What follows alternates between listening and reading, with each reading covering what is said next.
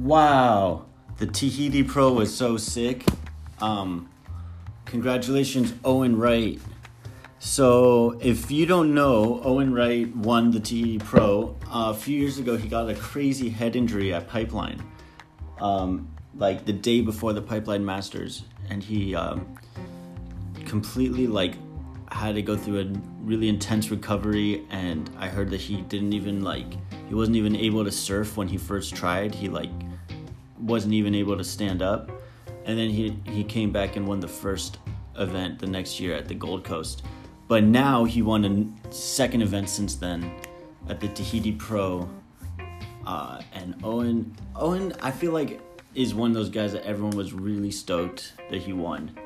He beat Gabriel Medina, and what they said is that last year Gabriel barely beat him, but this year he barely beat Gabriel Medina. At the end, he got a 9-point ride, and it was sick to watch because I feel like Owen really deserved this one. You know, back in the earlier in the contest, he went against Michel Perez, and they both got 18 points. Both got really high scores.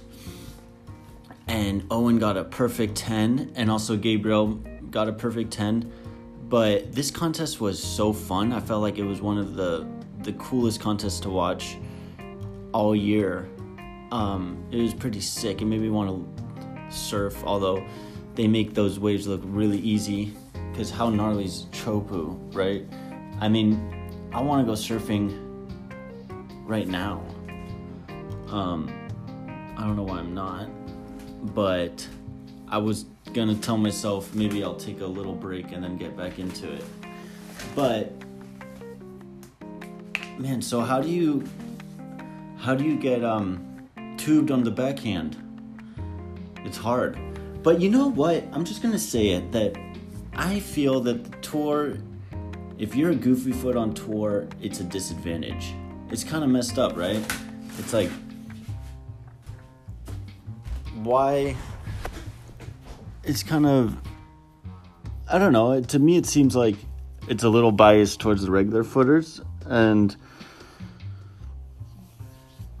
I don't know. It seemed like the goofy foots flourish when the waves go left, and most of the waves are right. So it kind of seems like a little biased. But what are you gonna do?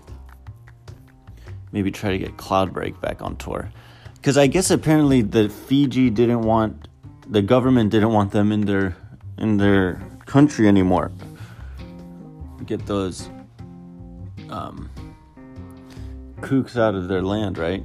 So I'm just kidding. But yeah, I want to work on getting to backside. I don't know how to do it, and I got a lot of work to do. But what else happened in the contest? If we break it down a little bit. Who performed well? Owen performed well. Gabriel Medina got second place. He performed well. He also got a 10-point. Jadson performed well. I mean, everyone who got to the finals day performed well. Kyle Abelli was kind of a surprise performer. Like I said before, Seth Moniz was really awesome. But he made it to the quarterfinals with Jordy Smith also. Yeah, my prediction didn't go exactly according to plan, but you got to feel that Kolohe felt a little bit bummed from this contest. And Michelle beat Sebastian, and I wanted Sebastian to win because I just love Sebastian. But I'm also a fan of Michelle, so I'm happy that he got a decent result, and so did Felipe. But I'm a little bummed that Seabass didn't go further. Yeah, and you got to say that I'm sure Kolohe and Dino's a little bit bummed. So the next contest is at the Kelly Sayers wave pool, and I'm not sure how I feel about the wave pool. It's cool in some ways, but is it better than trestles? Arguable. Well, anyways, I want to get my boards fixed because I have a couple dings in them, and I fixed them myself, but I have a lot of dings. Maybe it'd be good to get someone to fix it because I don't fix them super well. But I want to land some sort of a reverse or 360. And I also want to be able to tube backside. And I'm not doing those things. And those are my surfing goals.